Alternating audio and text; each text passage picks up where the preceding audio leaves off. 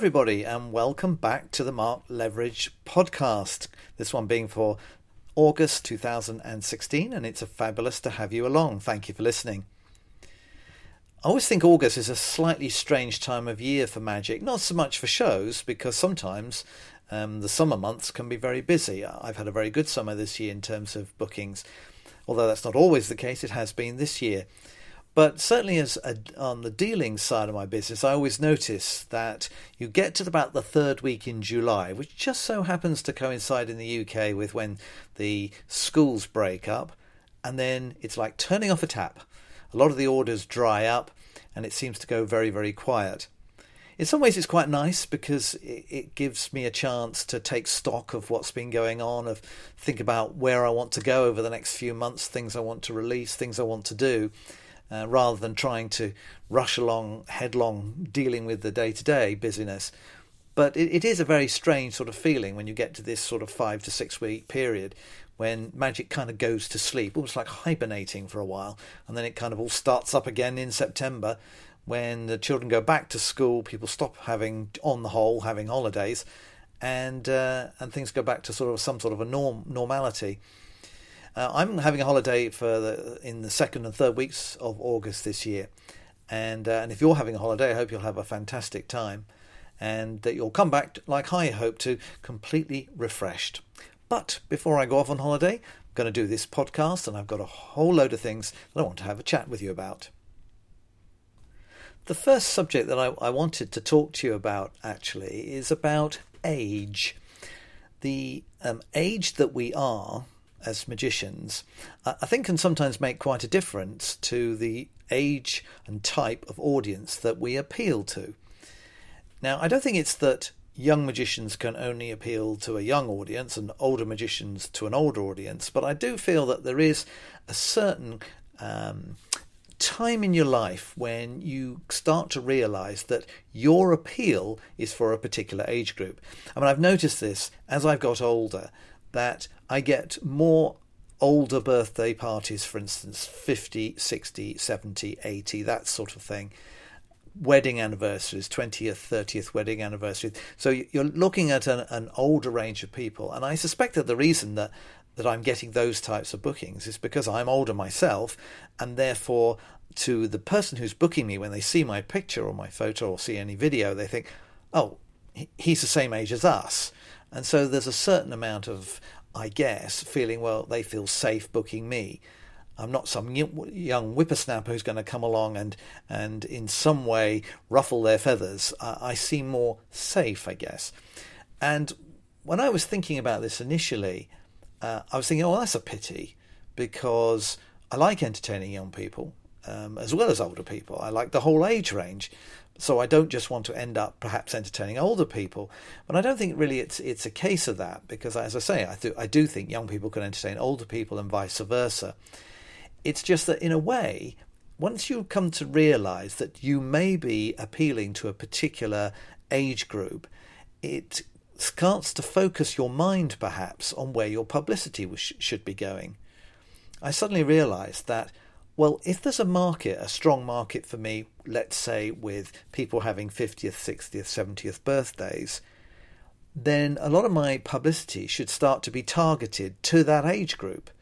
I should be trying to get at those people because I am attractive to them as a magician, and it would be ridiculous not to tap into it. And I hadn't really thought of it like that before. I'd always just thought about publicity, to general publicity, trying to appeal to all age groups. And I think you do need to do that as well, because you don't want to exclude the possibility of doing weddings for young people or whatever, or even children's shows for that matter. But on the other hand, if you can start to identify that there's a particular age group that you seem to be getting a lot of bookings for, then embrace it and think, right, now I'm going to start targeting my publicity in order to get at those people who are now finding me attractive as a magician.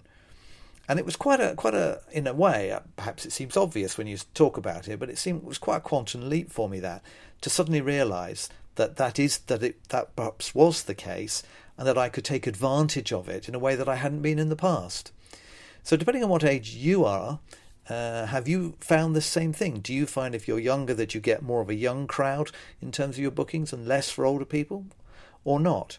And if you have identified an area, have you made any efforts to specifically target that age group of spectator? When Jeremy Corbyn was elected the leader of the Labour Party last year, it didn't take very long for quite a few people to start telling me that I looked like Jeremy Corbyn. And although I initially hadn't noticed a similarity, because you don't tend to when it's yourself, when people started to say it to me, he is 7 years older than me, but I suppose there are certain casual similarities, if you like, in the way we look in photographs. And but what really struck me was not just that magicians have said this to me, but every time I go out and do a show, I will get several people that say, "Hey, did you know you look a bit like Jeremy Corbyn?" So I decided that there are two ways that you can approach this. You can either feel irritated by this, or you can kind of embrace the whole concept. I mean, my wife did say to me, just give up the magic mark and just do a look-alike, but I really don't think I look that like him. However, so now I've started to, on occasions, start my act, or if I go up to a group and I think they would appreciate the joke, I make a joke about it. And I say, "Oh, everybody, just before I start, I have to give you some exciting news." Well, it's exciting for me. I have to tell you that last week I was runner-up in a Jeremy Corbyn lookalike competition. And it's funny, when I say this, immediately lots of people go, "Oh, yes, you do look like him." And they all laugh. And sometimes they even clap, would you believe, which is ridiculous. So by doing that, then I'm stopping people interrupting me and saying, halfway through my act, and saying, "Do you know you look like Jeremy Corbyn?" But then having said that, and having said that I came second in a lookalike competition, I then carry on and say, well, the reason I'm so pleased about this is that Jeremy Corbyn himself came third. So it's just a joke. But it was just interesting to me that I felt that I needed to say something in order to stop people sitting there and being distracted and thinking, this guy looks like somebody, can't quite think who it is. Oh, I know, it's Jeremy Corbyn. I mean, you can't help who you look like, can you? Let's face it.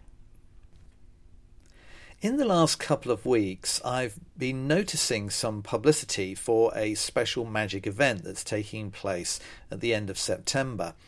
It's the Business and Marketing Conference 2016, which is being organised by magician Ken Dine, otherwise known as Mentalist Kennedy. And he is very passionate about arranging an event in which him and a couple of other people who are also on the bill with him will be helping people to market themselves better and to have a more professional approach, increase their fees, get more bookings. It's all the business side of being a magician. Show business has two sides. It has the show and it has business, as we all know. This is very much in the business camp. And I've done events like this myself in the past because I think there is a bit of a lack of information sometimes. There are lots and lots of people going around these days doing trick lectures. And I think for a lot of people interested in magic, that is probably enough. They're looking for more tricks to learn and to practice and to do and to show family and friends. And they have no real aspirations quite often to go out and earn money doing magic, make a career of it, or even a semi-pro career. They don't want to do that. But then there are other people, and I would say this is a much smaller group, who I would imagine at this time are a little bit frustrated, because it's certainly in terms of marketing and advertising, it's all got a lot more complicated, as we all know. You know, Yellow Pages was great.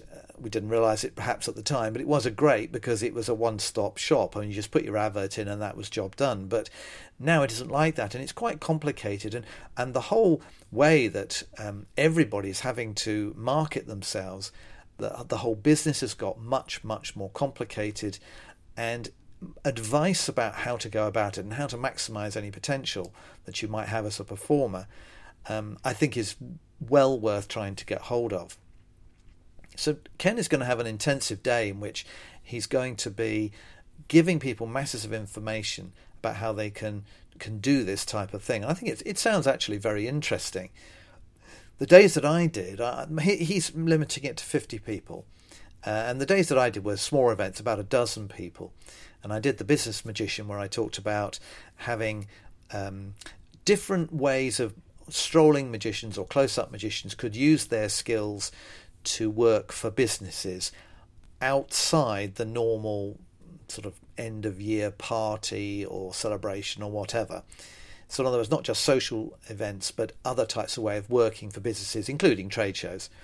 And the second was the Magic Marketing Masterclass, which in terms of its content was very much more similar to what Ken is going to be doing in his particular event. And in this, we took three elements. We took the element of social media and how to use it to promote yourself effectively. Second element was how to put together a marketing strategy rather than just scattergun approach to trying all sorts of different ways to advertise and publicise yourself, looking at a proper strategy and understanding how you could formulate one. And then the third element was how, once you'd got the inquiries coming in, how to maximise the return in terms of converting them into bookings. And I think all this sort of information, for those people who really, as I say, do want to go out there and be successful and they do want to earn money, it's very, very important. It's just a question, I think, as an organiser of this type of event, whether there are enough people who are prepared to pay to go and hear this information. I think sometimes it's a false economy. We think, we tend to, as magicians, try to teach ourselves probably just about everything. And it's not always a good idea. We try to perhaps not so much these days, but in the past, in the early days of websites, I'm sure we all tried to make our own website. Well, as things have got more sophisticated, that is no longer probably good enough unless you have some particular skills in that area. You need to get professionals to do it for you, because otherwise your website's going to look very poor, shall we say, in comparison to the more professionally designed ones that other people may be having done. And it's the same with general marketing. You can't make the assumption that unless you have insider knowledge about how to do it, that you're going to know how to use all the elements that are now available to you in order to get the most out of the money that you spend on advertising and trying to get bookings. So I think events like Ken's and Ken's event that's coming up on the 25th of September, if you are somebody who really wants to learn how to get to grips with this whole mass of opportunities that are now out there, how you can increase the number of bookings, how you can get better fees and so on, no matter what type of magic you do, whether it's children's magic, cabaret, mentalism, whether it's close-up, it's applicable to all, then I think attending a day like this is money well spent and is certainly something that you should consider. Right, here's a question for you. At what point does a trick get to be considered to be public domain?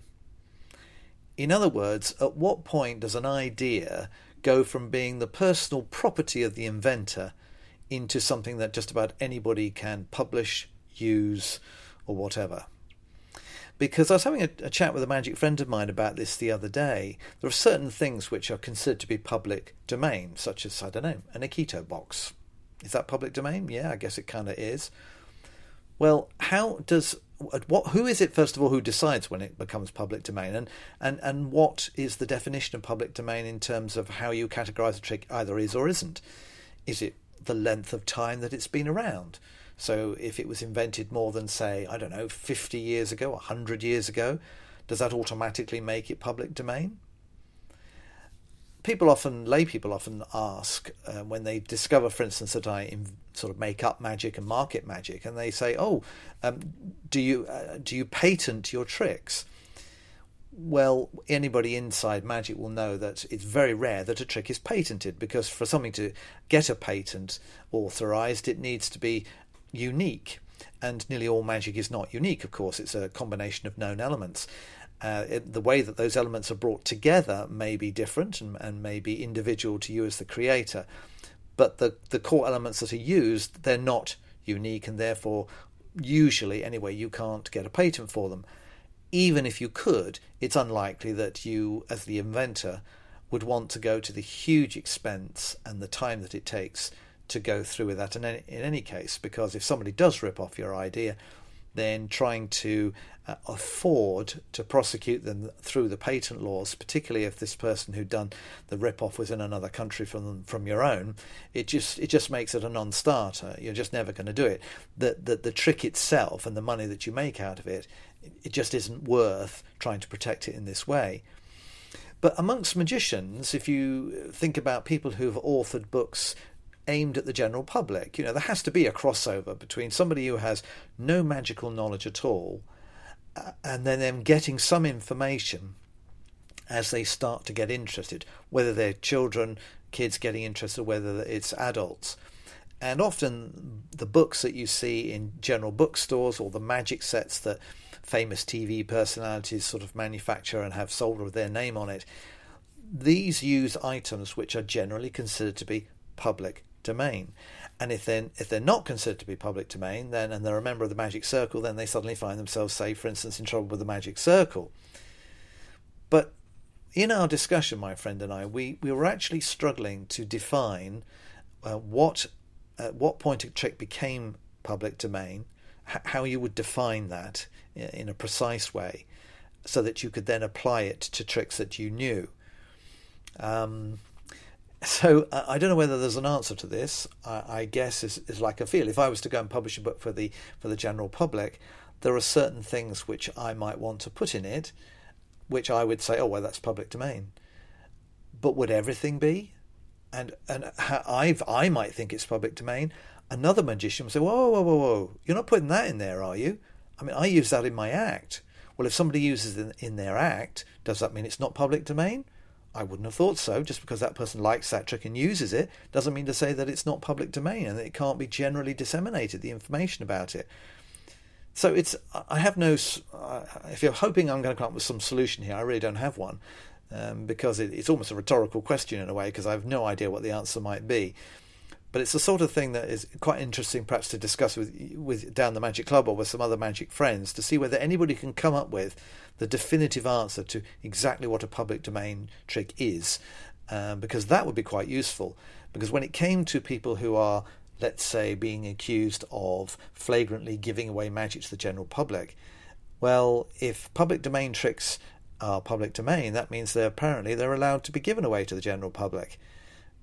So it would be nice to know how you would define that, what that type of trick is in the first place. One of the benefits that members to my eClub Pro Club have is that in the middle of each month they receive an email which has a link through to a video presentation called Mark's Monthly Message.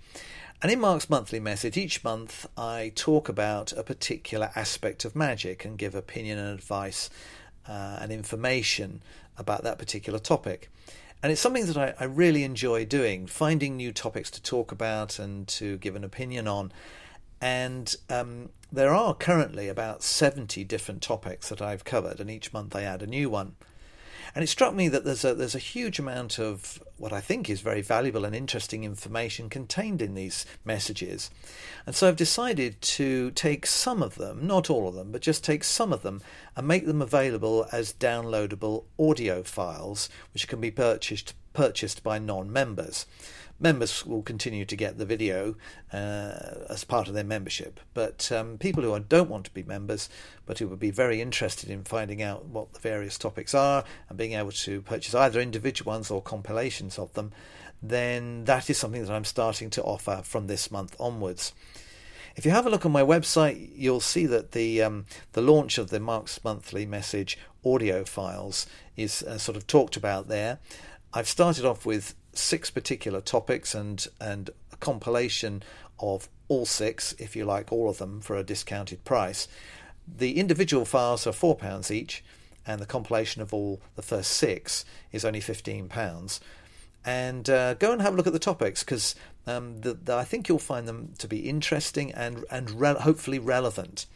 And although you won't get the video, the audio track, which you will be purchasing, is totally self-explanatory. So I'd just like to point you in that direction in case that's something that you might be interested in. One of my little rituals each weekend is to pop along to the Magic Week website and just catch up on any news and other bits and pieces that Duncan Trillo has got for that week's update. And he's recently started to do these video files in which over the years he's been recording off the television all sorts of almost anything related to magic shows and magicians. He's been recording them for his own use. And now he's selecting key elements of these and putting them up once a week for people visiting either his YouTube channel or the actual website Magic Week itself to watch. And I've really enjoyed them. They've been ever so interesting. And the most recent one that I was watching was the one of Lance Burton and his Royal Variety performance. And I hadn't seen that act for quite a few years, and I'd forgotten just how unbelievably slick the guy was. It's just the way that he does everything is so practiced, and it's like absolutely nothing seems to be left to chance.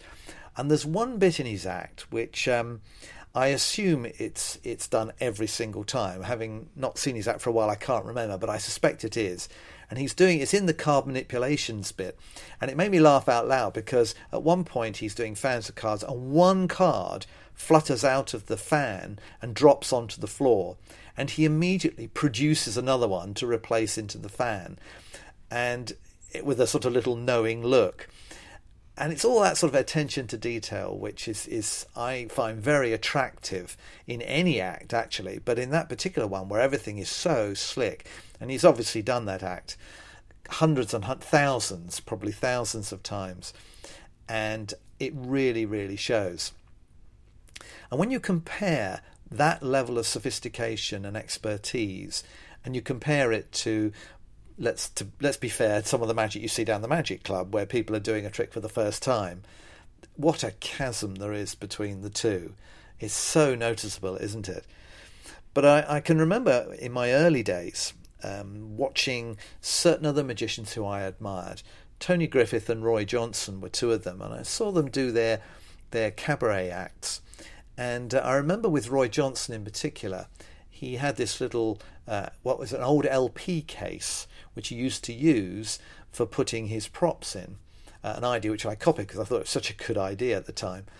And I noticed that when he got something out of the case or he put it away, and Alan Shaxson, that's another person who is very similar to this, he didn't need to look.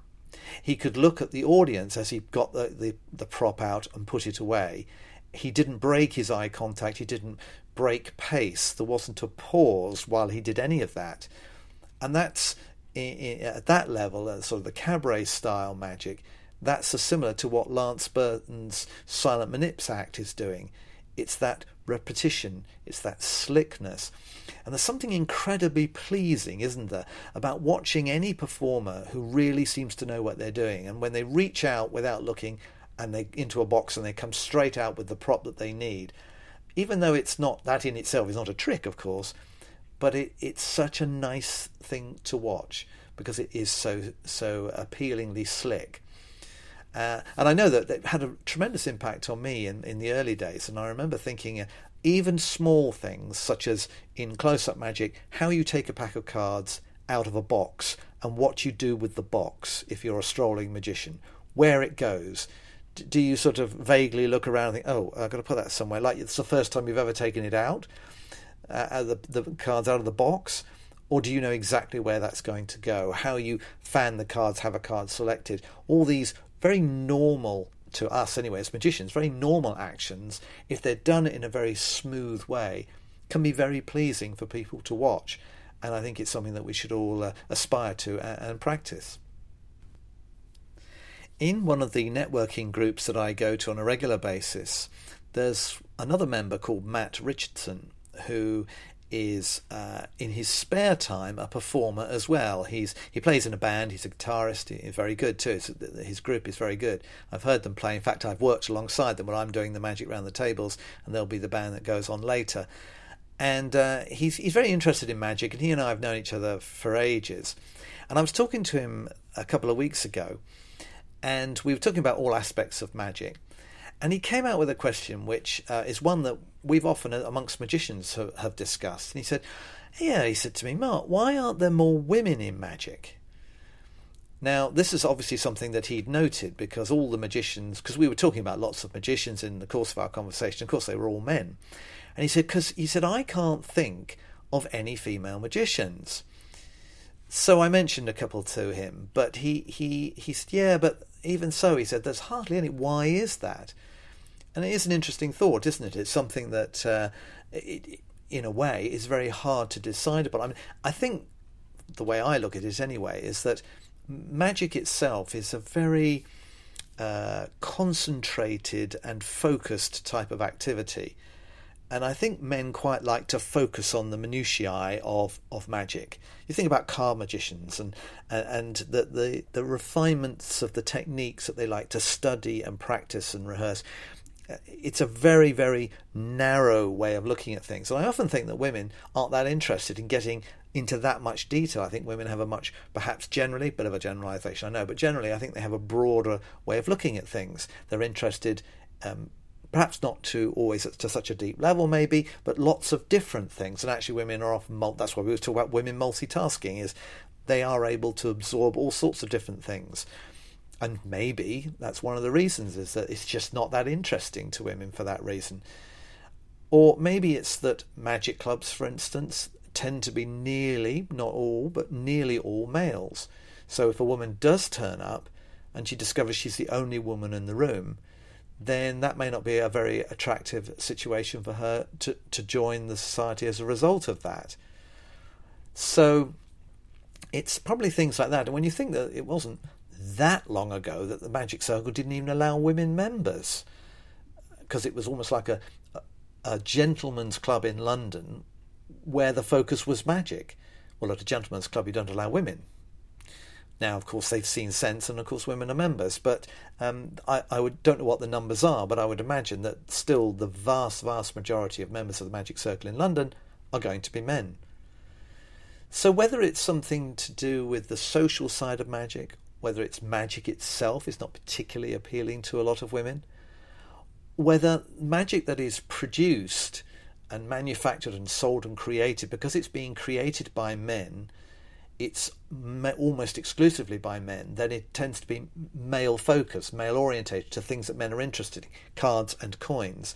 Maybe a lot of women are not interested in those objects particularly. I would imagine that for perhaps, say, stage acts or cabaret acts, that it is more difficult for women to find tricks that suit them as a woman. There are some, and they could no doubt create some, and some acts have done that and have found ways to present magic that is different from the way men would do it. But it still must be, I think, a bit more difficult for women to find ready-made stuff, because most of the stuff is created by men. So I don't really know entirely what the answer to that is, but I think it is a pity, because women do bring a much wider view to them, and certainly could, if there were more of them, could influence magic more widely than perhaps that they do. And I think magic would benefit. And interesting, if you see in politics at the moment, with the number of women who all at the same time are leading their countries, in Germany and in Britain, in Scotland, all these people are women who are now leading the countries. And so maybe in time, if women continue to be increasingly dominant, then maybe there will become a time when there's much more parity between the numbers of women and the numbers of men who do magic. Don't know. It'd be interesting to see, wouldn't it? Well, finally, just to say thank you so much for listening to the last half an hour of my ramblings. I do hope you've found it worth your while. And I've mentioned this once or twice before, but I do want to say that if you have a topic that you would like me to chat about, then just email it to me. And if I have an opinion on it, or I have some information or anything interesting that I could add, then I'll be very happy to do it. If there's something while you're listening to this, you're thinking, wouldn't it be interesting to hear about? Well, let me know, because I'm always looking for topics and things that I can discuss, and I would be very happy to hear what you perhaps had in mind. So do let me know. magic@markleveridge.co.uk, of course, is the email address. All you need to do is to pop it into me and say, here's a suggestion for the podcast, and I'll see what I can do. So have a great August, and I will look forward to welcoming you back here again in September. Bye for now.